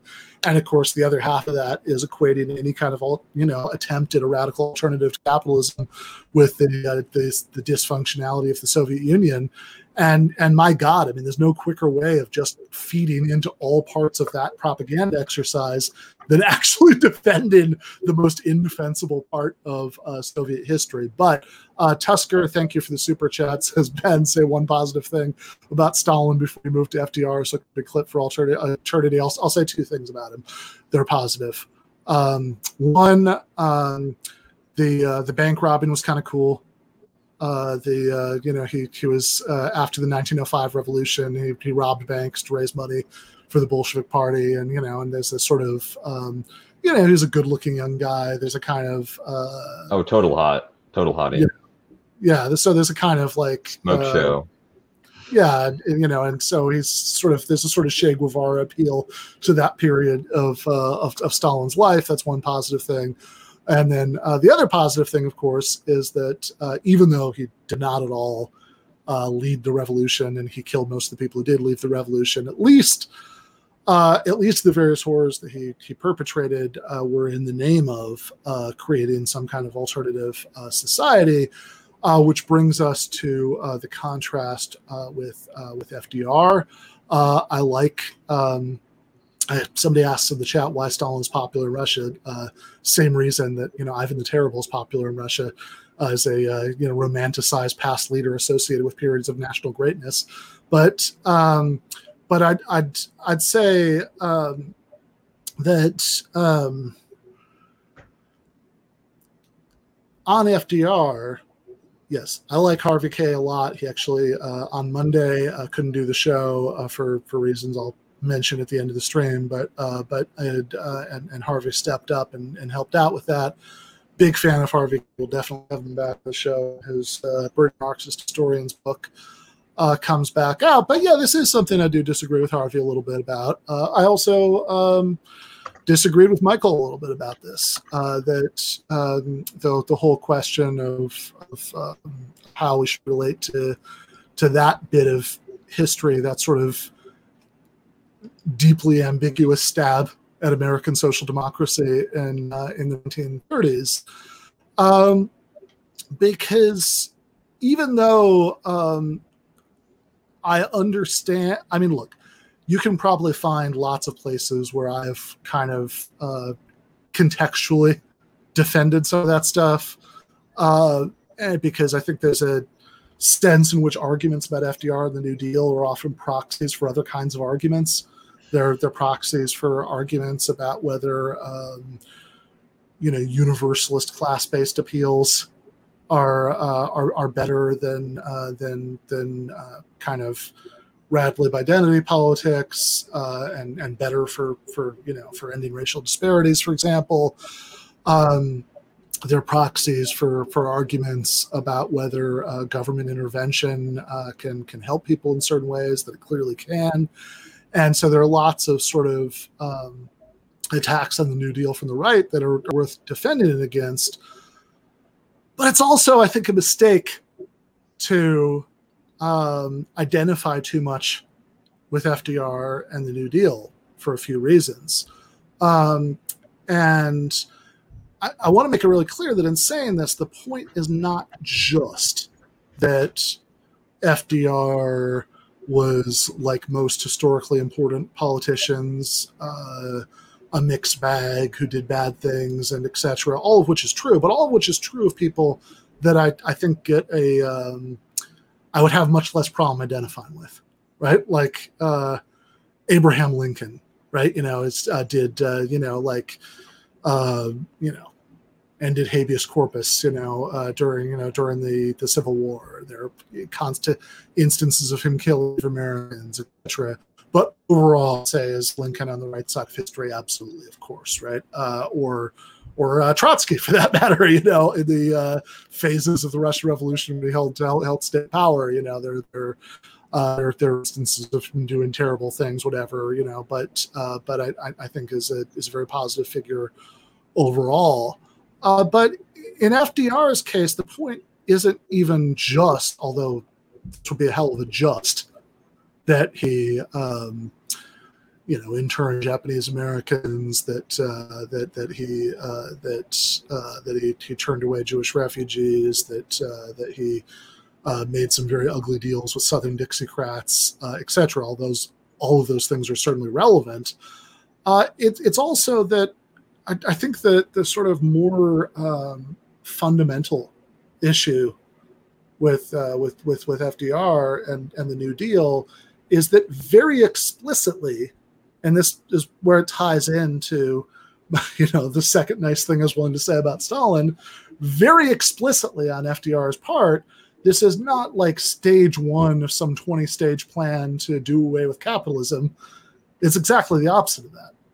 It's an attempt to stabilize the system that very much had one eye, not just on various terrible things that could have happened as a result of destabilization, fascism, etc., but also very much had one eye on the growth of working class radicalism and the threat that could pose to capitalism and trying to manage that threat.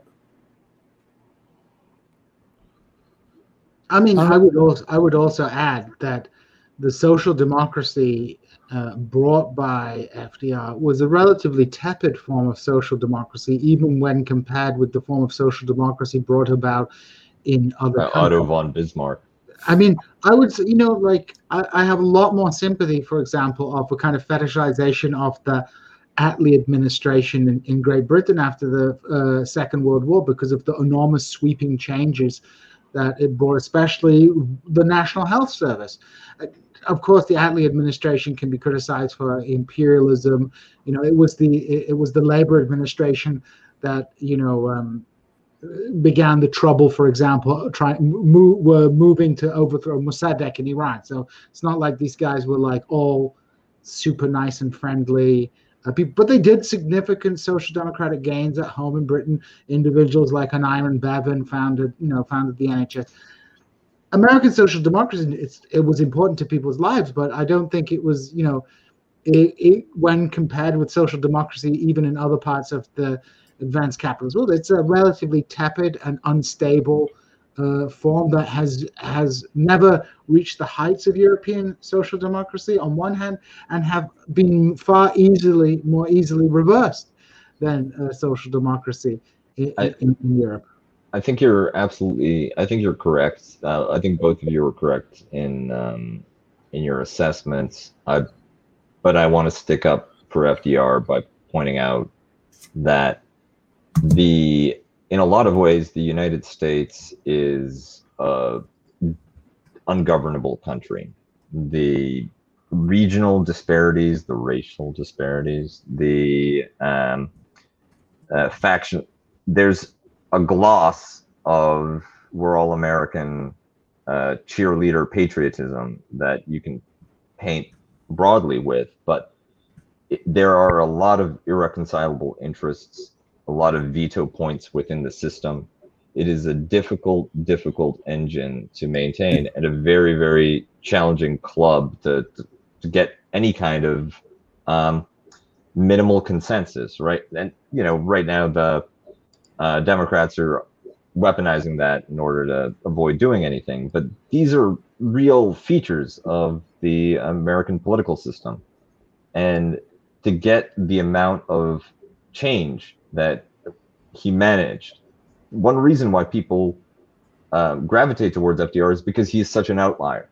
No other president has even attempted to try something as radical, maybe LBJ, but certainly none has succeeded. Like a lot of, I think even a lot of times when we're talking about, people talk about the Great Society, the New Deal, what they really mean is the New Deal and the Great Society, because that's when, you can argue that that's when a lot of what started under FDR came to fruition, but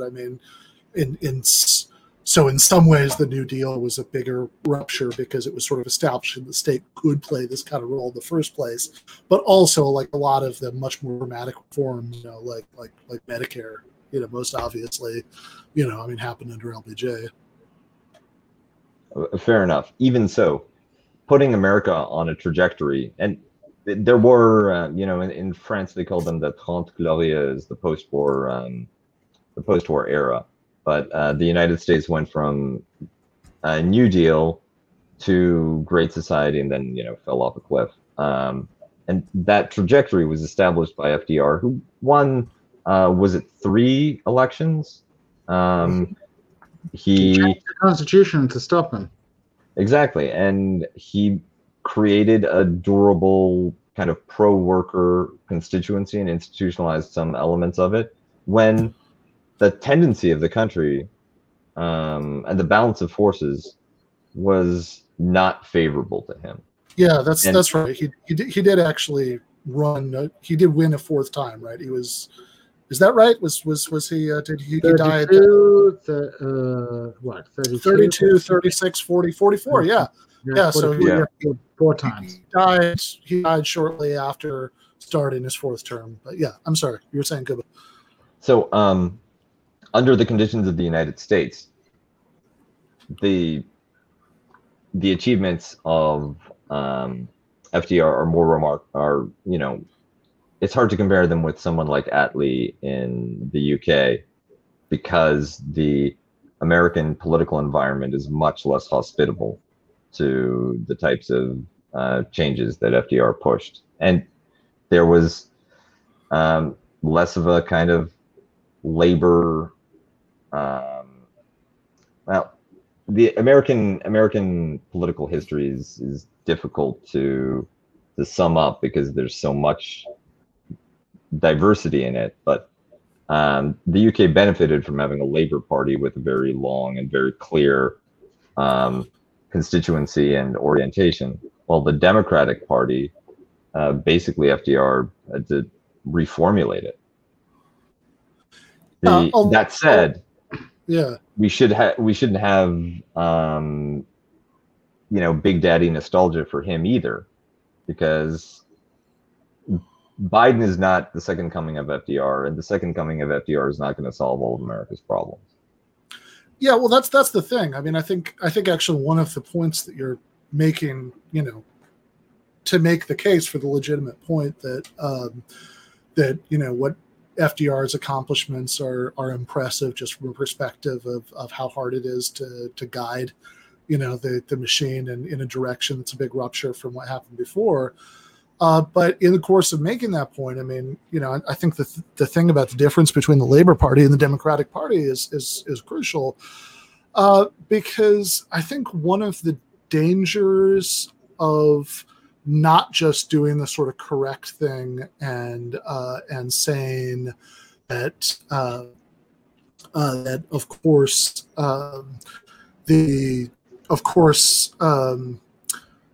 all of the usual sort of right-wing centrist liberal critiques of the New Deal are nonsense. That the sort of idea that it didn't really help that much with the Depression, or the idea that it had especially like when people say that and then they say, oh, World War II did. It was like, well, okay, why? Right? That's the same thing on steroids. And certainly like the kind of identitarian liberal critique of the New Deal is total nonsense, that basically it only helped out white people, which if you believe that, they don't count. And which is not entirely true either. It depends. I mean, it didn't help a lot. No, it definitely did not only help white people. And look at the 1936 election. That was the single biggest swing in black voting patterns in American history. From the mass abandonment of the part of Lincoln. Because even though there were respects in which the New Deal was not universalist enough, because of the exemptions for farm workers and domestic servants, Although I do think there are European countries where similar socialist surge programs had the same kinds of exemptions without the racial dimension, just because of the, you have like politically powerful reactionary landowners in lots of societies. But, despite those respects in which those programs weren't universalist enough, it still helped massive amounts, numbers of Black people, especially in the North, and Hispanic people, and et cetera. I mean, like, again, I think that was pretty clear at the time. I mean, that you could say the New Deal didn't help Black people as much as white people because of these exemptions was 100% true, but that, and because of the fact that it all played out against the background of what the America was at the time, which is an apartheid country,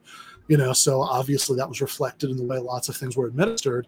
But there's a big gap between it helped out, proportional, it helped non-white people less, and it only helped white people, right? So I think that's the argument that's worth having.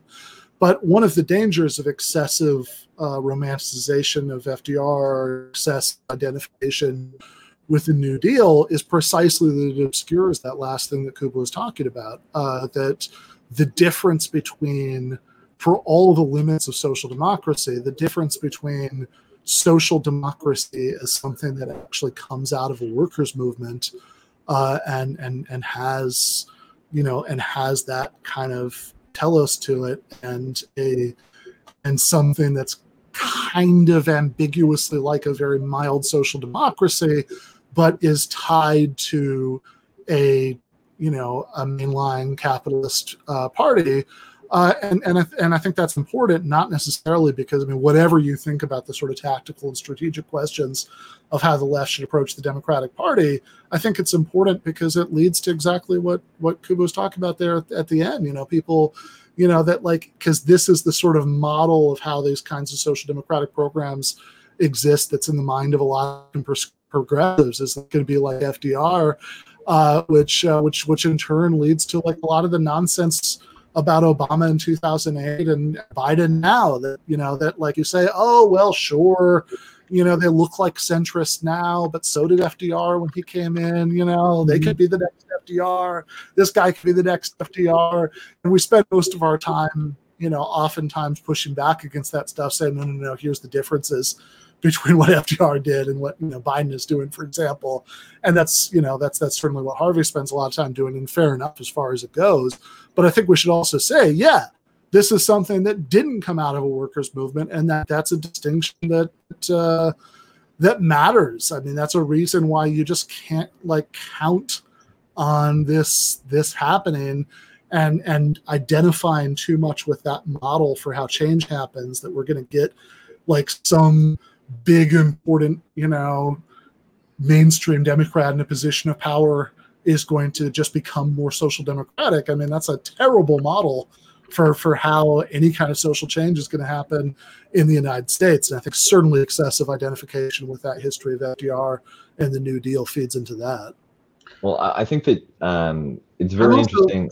Sorry, go ahead. Go ahead. It's very interesting to think of FDR as a kind of the savior of capitalism, and that the New Deal came out of this orientation to preserve the economic system, just put sturdier foundations on it. So it doesn't destroy itself, B, the workers don't topple it, give them an investment. And and then you mentioned that, the contrast that with Attlee, where a workers movement creates social democracy. What's interesting to me is also the cases where social democracy gets created by nationalist conservatives. Otto von Bismarck in Germany, and in Japan, and which becomes the basis of the East Asian model. Social democracy in the concept of public goods, like healthcare, education, distributed on a universalist basis, comes out of wartime mobilization, when thanks to rational war fighting and soldier management techniques, you weigh soldiers, you measure their height, you test them to see if they can read, if they can do math.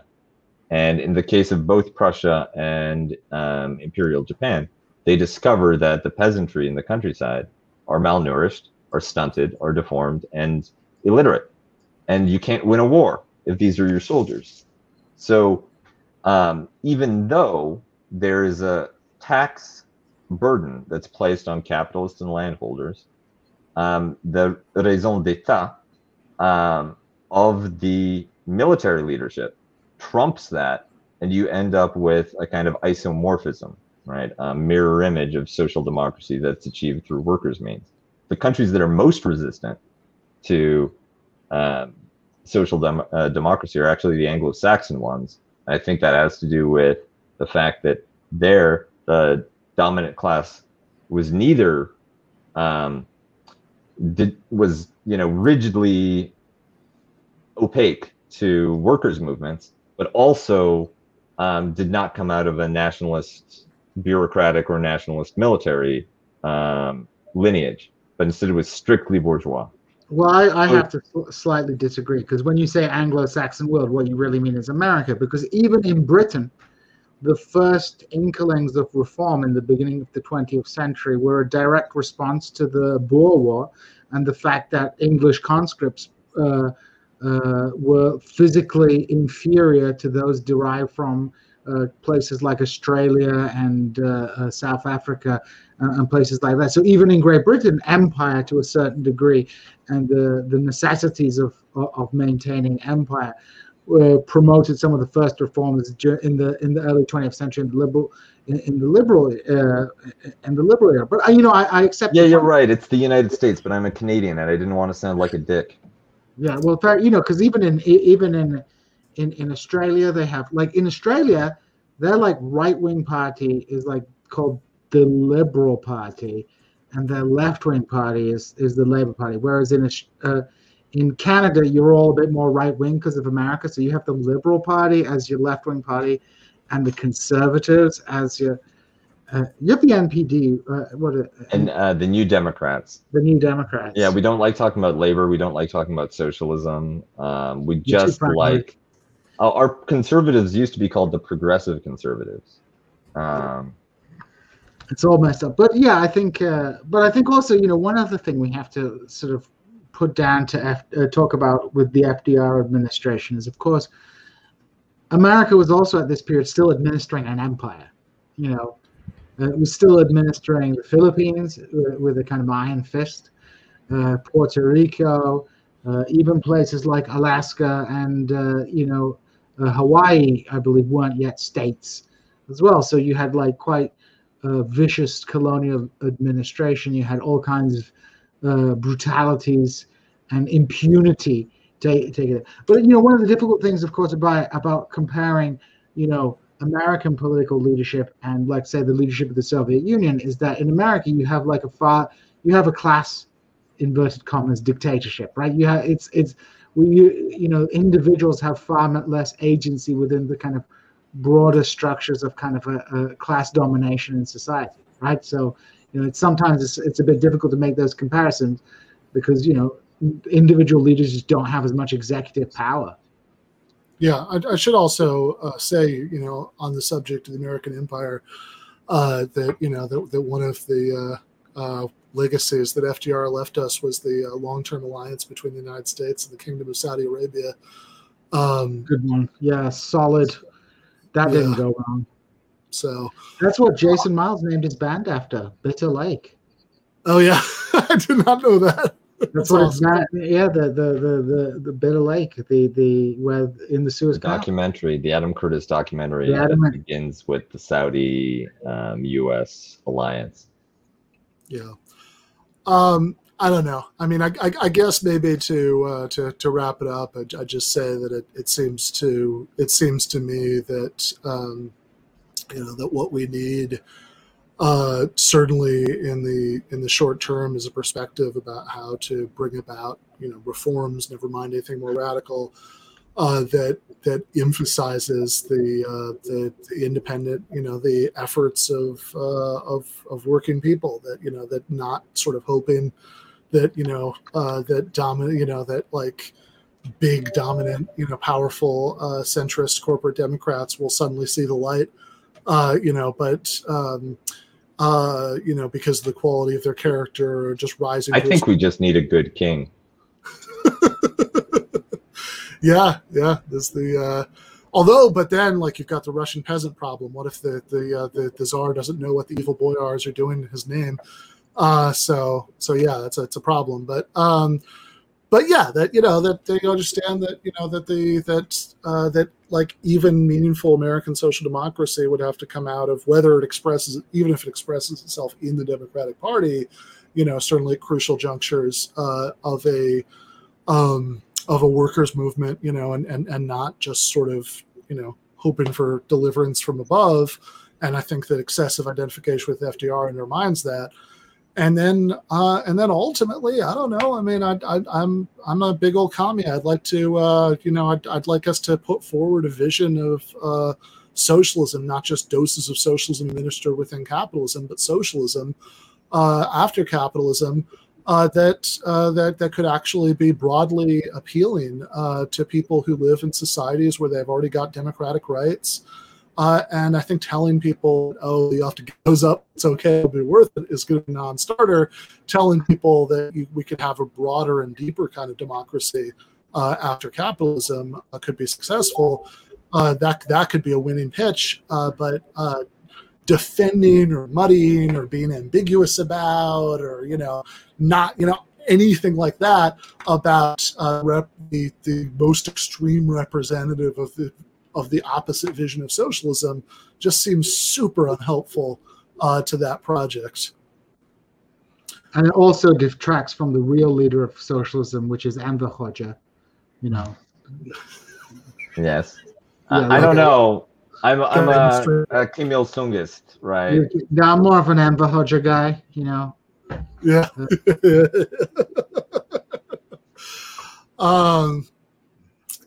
All right. Yeah, well, thanks so much for having us, Ben. Great pleasure. Yeah, no, my pleasure. This was really fun. Thank you guys both for coming on.